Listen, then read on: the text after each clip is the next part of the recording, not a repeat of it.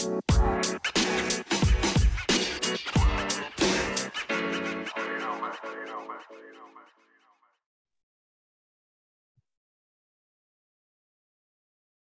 everyone, this is David from the Principal's Desk. I'm excited to bring you another episode of the Principal's Desk podcast. And it is July, and I know folks will be listening to this kind of throughout the year, but I'm recording this in July right now, and it is hot. It's going to be well over 100 where I am today. I think the entire country is setting heat records. It seems like every year in the summer it gets a little hotter, and when it gets super hot, it's kind of that reminder of, oh, we're probably going to go back to school pretty soon here. So that's coming up here if you're listening to this in the summer months here. If you're listening to this in the dead cold of winter in January and February, you're probably wishing for those warm triple digit temperatures. But thank you so much for being here. I'm joined today by Brian Miller, and he is a principal in the great state of Montana. And yes, sir. I've never been to Montana, but I met Brian, though, through a lot of interaction here on the Principal's Desk and one of our virtual summits, but also at the National Association of Elementary School Principals. And I had a nice chat with Brian here. So, Brian, welcome to the show. Oh, man, thank you. I'm glad to be here. Yeah, thank you. Is it hot where you are right now? Yes. Yeah. We're in the high 90s, low hundreds. Same here. We're not that far from me, but it's hot. I know our listeners can't see where you are, but you're back in your school building. Hopefully your air conditioning is working. We don't have air quite conditioning. Well. You don't have air conditioning. Nope. My building is incredibly hot, incredibly warm. I got a couple fans going. It's about all we can to put on shorts and a t-shirt, but no, we don't have air conditioning. Wow. Well, I am sorry to hear that. That might make this conversation a little bit more meaningful as you're sitting there hot and sweaty. But as we're approaching the new school year, we all know it's been a difficult couple of years in education here. And I would say in the past, when we're getting to that start of the brand new school year, there's a lot of excitement about trying new things, meeting your new students, getting just back into that routine and getting into the work that we love to do. Yep. But over the last couple of years, I think it's really been a struggle for a lot of educators, as we shifted to remote teaching and learning, and just kind of all the things that went along with the pandemic and just changing in philosophies here. And I'm willing to bet that there are a decent amount of educators out there that are maybe not looking forward to the start of the school year as much as they used to. What do you think about that? Do you get that same sense? Yeah, absolutely. I mean, the ones that we chatted with at the conference, the ones that chat with either local friends or kind of throughout the country, educators are always excited to be with kids and to be in this profession. But I think it's the burdens of it are becoming more and more, where no one leaves excitedly. If they are leaving, they're leaving, feeling frustrated, feeling depressed even, or feeling like they're walking away from their passions, but either financially or socially, emotionally, whatever it might be, they just can't endure it anymore. And us, just like the rest of the country, you can see that there is a lack of interest for education, because whenever we have open positions, it is incredibly difficult to fill those positions. So the people that are leaving, they're leaving not because they necessarily want to, or they feel more like they have to, but then no one's really eager to jump back in and fill that position. So yeah, I think it's a fair statement to make. Yeah. And it's something that you wrote here, and I have in my notes that I really like, and I would love for you to expand on it here, is renewing your educational vows. And I've never kind of heard it like that before, but in a way, I used to joke all the time when I was, still, working in schools where I'm kind of married to the school a little bit, and the job and even though I tried to have that nice work home balance here, it's hard. And educators, I think we're a group of people that we're very invested in the work that we do and the kids that we work with and the teachers we work with. But I think we're all at that point where we need to reevaluate and to re-engage ourselves in that work. And so Yeah. I'm curious, when you think about renewing educational vows, what if I'm a struggling teacher or struggling administrator and I'm looking ahead to this next school year going, I don't know if I have it in me, but I'm gonna go into it. Like, what should I do? How should I Sure. revitalize myself here? Well, I'm going to back that up a little bit. But this renewing of your educational vows, it was something that we did last year in my old school, and I want to get to what it was and how we did it and why I thought it was fantastic. But it was more a moment that grew out of an even further back belief, which is making things tangible with our teachers. So I'm assuming a lot of people who listen to this podcast are educational leaders to some extent, and what I've been wrestling with through conversations with different people through reading and researching is that education is, and I think it's the number one like most stressful position in our world right now. It's it's in the top at least several. It's people are stressed, they're exhausted, they're all the things that we've been talking about. Mm-hmm. And so when we met at NAESP, I did a presentation entitled "Lead in the Water," and it's this idea that like if we're in water and we're in crisis, everything, all these ideologies, all of these dreams, everything is kind of put on the back shelf, and the sole purpose of right now is to survive, right? And that's all I'm concerned about. And so if we are a leader, how do you lead people in that kind of mindset who are just in survival mode? And so what we need is tangible things, right? So even if it's just a mental maybe crisis where there's not physical danger, but teachers, students, community members are just overwhelmed and stressed, their minds will reach towards what is in front of them, what is easily grasped and what is tangible. And so trying my very best to give tangible reminders to my staff. So I actually give them pictures at the end of every year of you mean this to me. Throughout the year, you mean this. And it's a picture that they can put on their desk, and there's specific words attributed to it. Throughout the year, I know teachers or principals try and do this a lot, giving those tangible handwritten notes, because I want them, when they're having a bad day, to have something on their desk that they can physically see, physically touch. So I even give them like little gifts every now and then that are just very strong reminders of like, this is who you are, this is why we're here. And so that was kind of like, that's been kind of a philosophy of mine very recently. Text messages help, but they get lost in the thread of text messages. We're such a phone and technology driven society that we don't have tangible things. And so at the end of last year, we were handing out contracts. And as I was handing them to my staff and we were having some discussions about, hey, make sure you read over this or look over this, I had like this overwhelming weight of frustration that I'd lost a moment. I'd lost a moment to make something tangible because it was very systematic. Hey, sign this back. You have 20 days to give it to the district office. And I thought, sure, you're signing up for another year of education. You're putting your name on a contract. You're willing to come back to this profession. Why are we not embracing the hell out of this thing and making it a huge deal?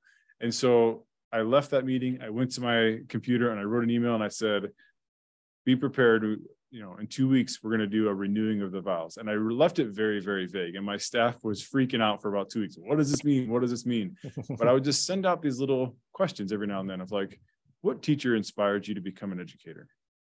What's one of your favorite memories of your first couple of years? I just would throw those out throughout the week. Mm-hmm. Then the morning of the day we were going to have these renewing educational vows, I just put a banana. I stole this from Stand Tall Steve.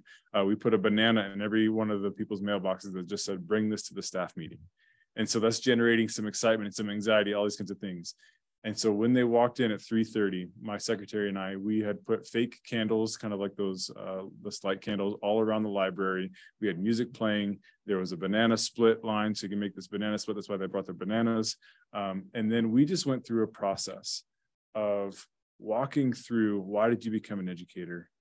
What was your most influential teacher? I had preemptively gone to a couple of teachers that I knew would be excited about this, and I had them share some stories about their favorite teachers. What were some of the hardships that you've endured? What were some of your favorite memories? And it was just this very specific moment of, we get so busy in education, completing tasks, we get so busy looking towards the next break or looking towards the next, state assessment that we have. I wrote this down as you were chatting. I said, we are a profession of extremes, right? Because we are working so hard throughout the year that when summertime hits, we go the other extreme. We shut our computers, we check out, and we are not going to think about school until it starts coming. Sure. And so just trying to give them this very tangible moment of reminder of, this is a fantastic profession, that if we don't at times remind ourselves why we chose it, if we don't at times remind ourselves, even thinking about a marriage, right? When I married my wife, we celebrated 18 years. The vision that we had for life and family then is radically different now. And although we haven't had an actual renewing of vows, we are constantly having intentional conversations of like, okay, where do we want to go? What's the purpose here? And I feel like we should do that as educators. I've been talking for a very, very long time. So I just feel like it's been great.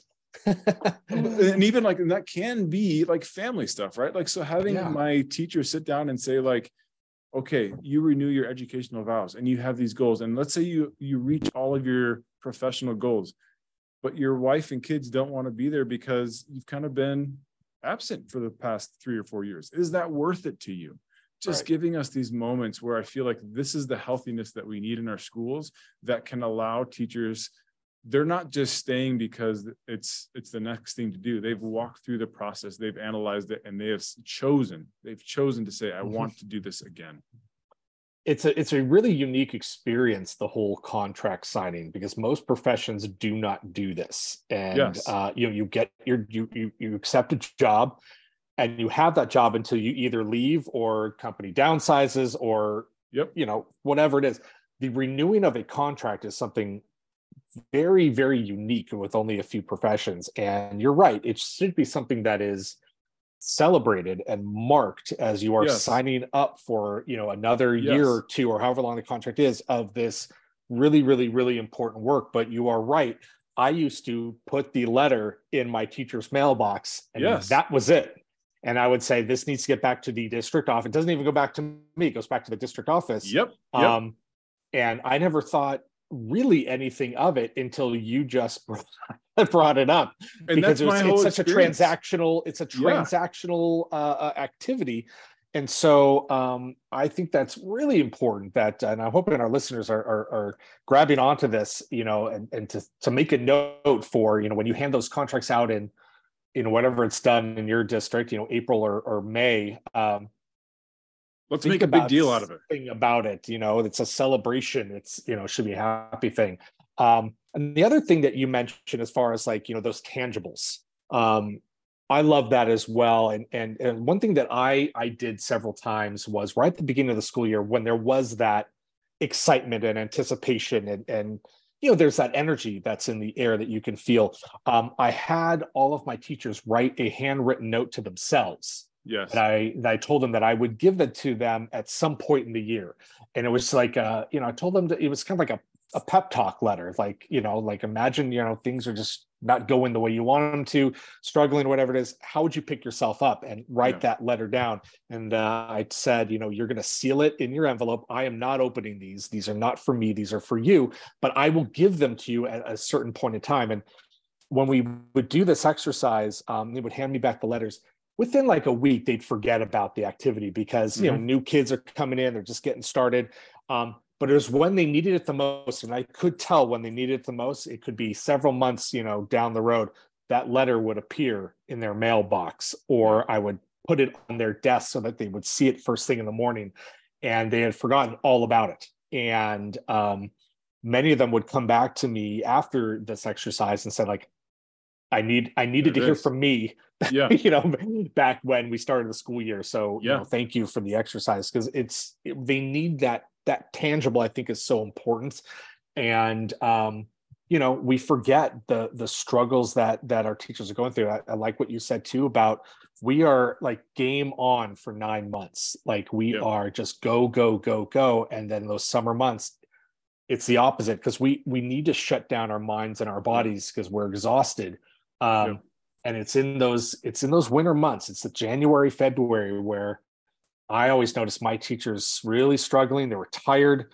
The weather's not always the best, and they need that pick me up. And there's so many different ways to do that. So I love the banana thing. I think would be hilarious. Just like, why am I bringing this banana? Oh, like, man. it's so random. But like, and again, I'm hoping some of these school leaders out there take that idea, because like, imagine your staff, like, I have a banana. Like, that's like, oh man. Again, I stole it from Stan Tall Steve, if you know him. But like, it's great. You also get to know like the personalities of your staff, because some staff loved it and they were excited about it. And some of your strong type A teachers, their anxiety was freaking through the roof of like, what is Miller doing? What are we going to do? Do I need to come prepared? And they just were walking up and down the hallways asking people. And I just had a good chuckle. I'm like, don't worry about it. Just show up. We're going to have a good time. But I think that's so important too, because, and I've worked with a lot of school leaders where, the staff meetings they're so cut and dry, and it's just like very, again, transactional. Here's your information. Yep. They shouldn't be like that. I'm a big proponent of like, if you could do it in an email, do it in an email. You don't need to bring people together just to talk at them.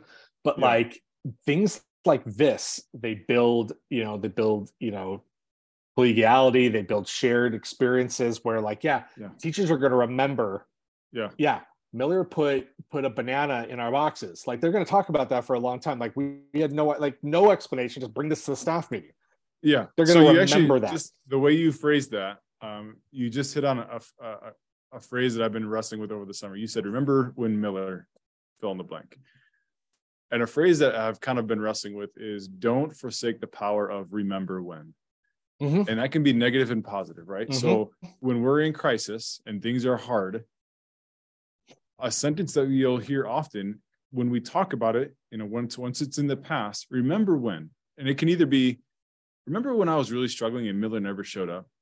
Remember when I was struggling and Miller barked at me because I just was having a bad day, right? So us as leaders need to be very conscientious of how we're reacting to people in crisis, but also remember when Miller brought bananas, right? And then everyone kind of smiles. And that power of remembrance, that power of breaking the norm, doing something different, and just kind of saying, you know what, we're going to be like, we ask our teachers and students all the time, be creative, think outside the box. Well, we need to be modeling that. And I love that concept of providing remember when moments for our staff. Yeah, well, we talk about that with students all the time. And it's that phrase of, they're going to remember how you made them feel. Sure. As teachers to students, much more than like what you taught them. Sure. And the teachers that I remember the most from when I was in school, I couldn't tell you what I learned from them. It was the content, but I remember that I enjoyed their class. They were, they had a great sense of humor. They, I remember they cared about me. I remember those things. And, we tell that with teachers, with students all the time, but rarely as adults do we have that same conversation of, teachers are going to work with a lot of different principals in their career.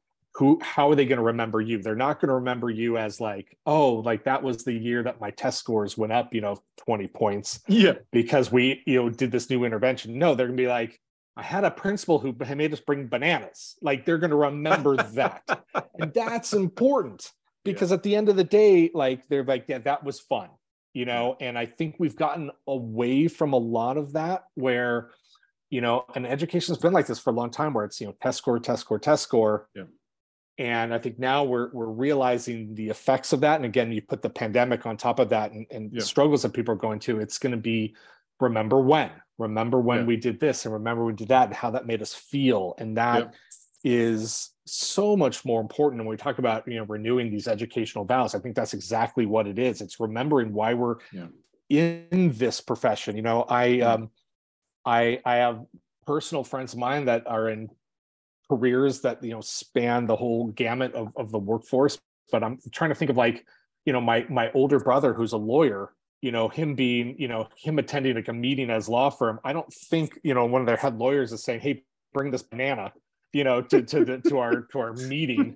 But that's why we're in education. I mean, we do things like that. And it makes us better teachers. It makes us better administrators. It makes us a better, a staff that again, those shared experiences are so important. Yeah. I love that. Yeah. Love that. Wow. The intangible tangible. That's going to be so important this year, and I think it's a great tagline for things. I'll have to figure out how I might steal that and use that in the future. But that it's that, what can we do? And I think it's more than, I see school leaders in the principal's desk group all the time, like, oh, like I'm going to give this out to staff members on Friday. I'm going to put like a bookmark in their mailbox. That's not what your teachers need. They need that experience. They need that, make them feel better. And that's that intangible, make it tangible. Well, if I can even maybe take that, here's another a struggle, or maybe just a reality that I want to consistently model and keep at the forefront of my thoughts, which is, if you think of teachers and educators, or just people in general, if you think of some of the most cutting comments that you've had about you that have just wrecked your world, that have cut you to the core, what makes them so hurtful is that they're so very specific, right? They're specific about you as a person, and it's probably true to some extent. And so you internalize it, and it's acute in its accusation or its criticism. But oftentimes our positive towards others is very generic. He's a good person. You're really nice. It's not nearly as specific. And so we can't hang our hat on it, right? So this kind of tangible idea. And so when we do things, and I think as educational leaders or teachers or whomever, just people, we try our best to be encouraging people. We try our best to be kind. And we have all good intentions when we do these acts of a bookmark in somebody's mailbox, or a little note of "you're awesome, you are loved today, thank you for all you do," right? There's good intentions to that, and I think that there's some merit to that. But when I'm having a really, really crappy day, and I get an email from a parent or from a teacher that says, "You failed in this very specific area," that little note card on the wall that says "you're awesome today" does nothing. But that note card that reminds me, hey, when I was having a rough day, you sat with me, or you were so patient with that teacher the other day, and I just want to say thank you for that. That's the specific, tangible reminder that I can say, yes, you're right.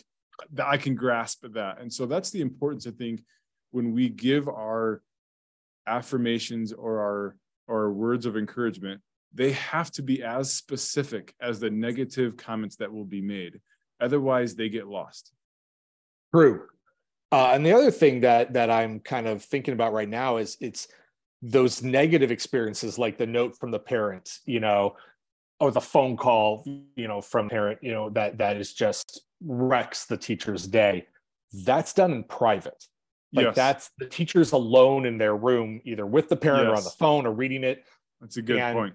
That experience of knowing that, like, oh, you know what? I remember last time this happened, my principal like sat with me for an hour. We talked through it, made me feel so much better. As a teacher, knowing, that remember when, having that experience in the back of my mind as I'm reading this new letter or dealing with this new phone call, I'm going to feel not great, but maybe just that much better, where it's like, you know what? I know I have someone who I can go to, who's going to make me feel better, who's going to help me come up with a strategy to get past this. I'm not alone, because a lot of that happens when teachers are alone in their classroom, or they go home and they're reading their email and there's no one for them to reach out to. And education can be, even though we're around people all day long, it can be a very lonely profession at the same time. And I think a lot of people, and that's the loneliest part, right? That you're around people all day long, but they don't know you. They don't know what your struggle. I want to go back to what you just said, because that to me is very, very powerful. And it's a very, I think, astute point, in that when we oftentimes get our criticisms, it's alone, right? It's very isolating. And what I want to say is, these tangible things that we provide our staff, our students, of reminders of who they are. If I can go back to this lead in the water, or like lead in this moment of crisis, a boat that is in the midst of a storm, that has a strong anchor, it still is battered. It still is moved around by the storm. It still has to endure the storm, but it has an anchor that keeps it safe, that doesn't allow it to get lost. And that's what these things do. They don't protect our staff and our students from the harshness of humanity, but they anchor them to something that they can endure it and not get lost in the storm. And that's the goal of what we're trying to do. And like you say, if I have this note on my wall from a teacher or from a principal that it gave me this very specific, kind, encouraging word that they could speak into me specifically, when I'm in a storm, I'm going to look at that. I'm going to say, they actually know me. I'm going to go to that person and I'm going to open up to that person. Absolutely. And, you know, for our listeners out there, I want you to think about your staff. And I want you to think about, you know, those individual staff members. Does everyone have someone that they can go to, you know, during those times? I can recognize that, you know, during my time as a principal, not every staff member that I worked with, you know, would come to me with, sure, you know, the problem. For whatever reason, I wasn't the right person for them. Sure. And that, I remember thinking at the time, like, oh, I wish they'd come to me. But what I should have been thinking of was, I'm glad they have somebody else. You know, it doesn't have to be me. And there are people that like I would talk to, and I wonder if they felt the same thing about me. And it's, I don't have to be there for everybody, but someone has to be there for everybody. And as you think about your staff, I want to encourage our listeners just to make sure everyone does have that critical friend there who, like, when it goes down, they know that, like, I can go to this person and I can share with them what's going on and they're going to help me get through this. But I do remember being a newer teacher and feeling very lonely and not knowing who I can turn to when I did have a parent scream, you know, right in my face, you know, about how horrible I was. And I remember being devastated, and then also not knowing, like, what do I do? Who can I talk to? I don't know if I want to talk to my principal. I'm a new teacher. Like, I don't want them to get in trouble. Everyone's yelling at me. Yeah. And then is he going to point out all of my flaws, like, and everything I did wrong? I don't think he would have, but again, like, teachers, I mean, we go through that. That's what, you know, and so, like, but if you can go to a colleague, another teacher, that's great. But I think a lot of folks don't have that, but knowing there's that tangible person there, I think is really, really important. I think we're going to need that more than ever as we hit this new school year. Agreed. Yeah. Well, I this has been awesome. I think this conversation is so important here. Brian, I'm wondering if we can, if there's any way we can have a copy of your presentation or maybe just some information about it in the notes of this podcast, if you would be so gracious to post that. And then everyone can take a look at that. And then if they want to get in touch with you, if they want to follow up with you, learn more about, you know, I guess your journey and the work that you do, how can we encourage our listeners to do that? The easiest way, if you just go to millerbryan.com, it's kind of the website that I run and the blog that I run. All of my tags are there, right? My Twitter, my email, all that kind of stuff is there.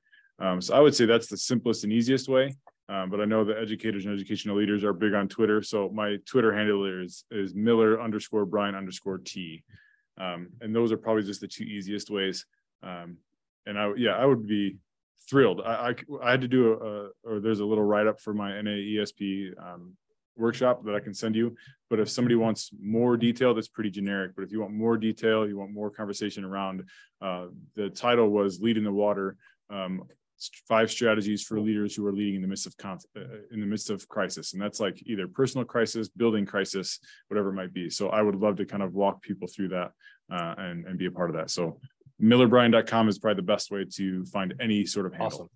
And we'll put all this information in the notes of this podcast. So for folks that are listening, it'll all be there.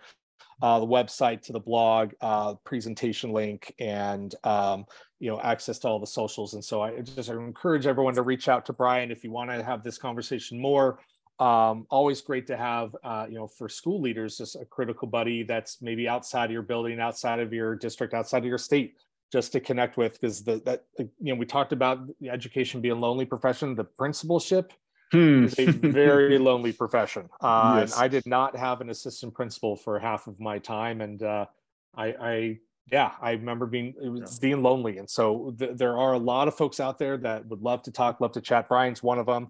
But thanks so much, Brian, for coming out on the podcast today. This is fun. David, thank you so much. And if I can just encourage one thing on your point there, educational leadership is incredibly lonely. And when I was an elementary principal, I was the only principal in that building. As a middle school principal, I have 2 associates. But what happens if like your strife and struggle is with your other principals, right? Like, what if you can't go to them? So I will tell you that through the principal's desk, I've met 2 or 3 other principals who do not live in Montana, and I text with them all the time. And I meet with 1 or 2 of them about once every other week on a Zoom or on a phone call.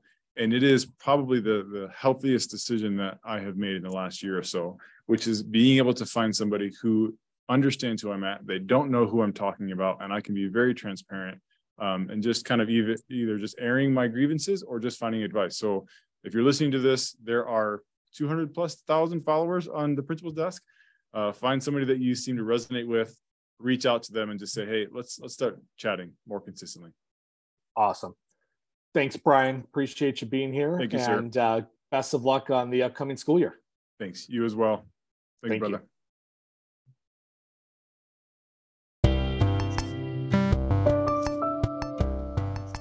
Hey everyone, this is David, the founder of the Principal's Desk. If you want to learn more about the professional development services that we offer, please check out www.principalsdesk.org or email us at info@theprincipalsdesk.org.